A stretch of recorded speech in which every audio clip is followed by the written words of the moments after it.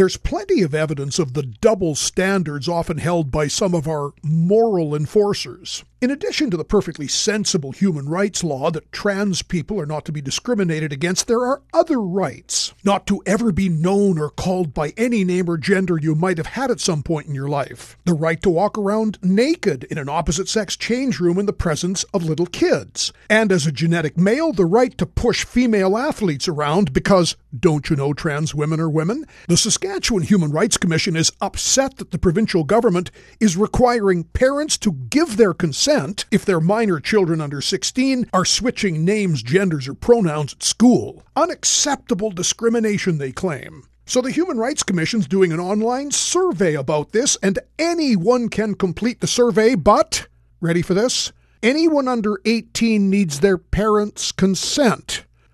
Oh, the mind boggles. I'm John Gormley.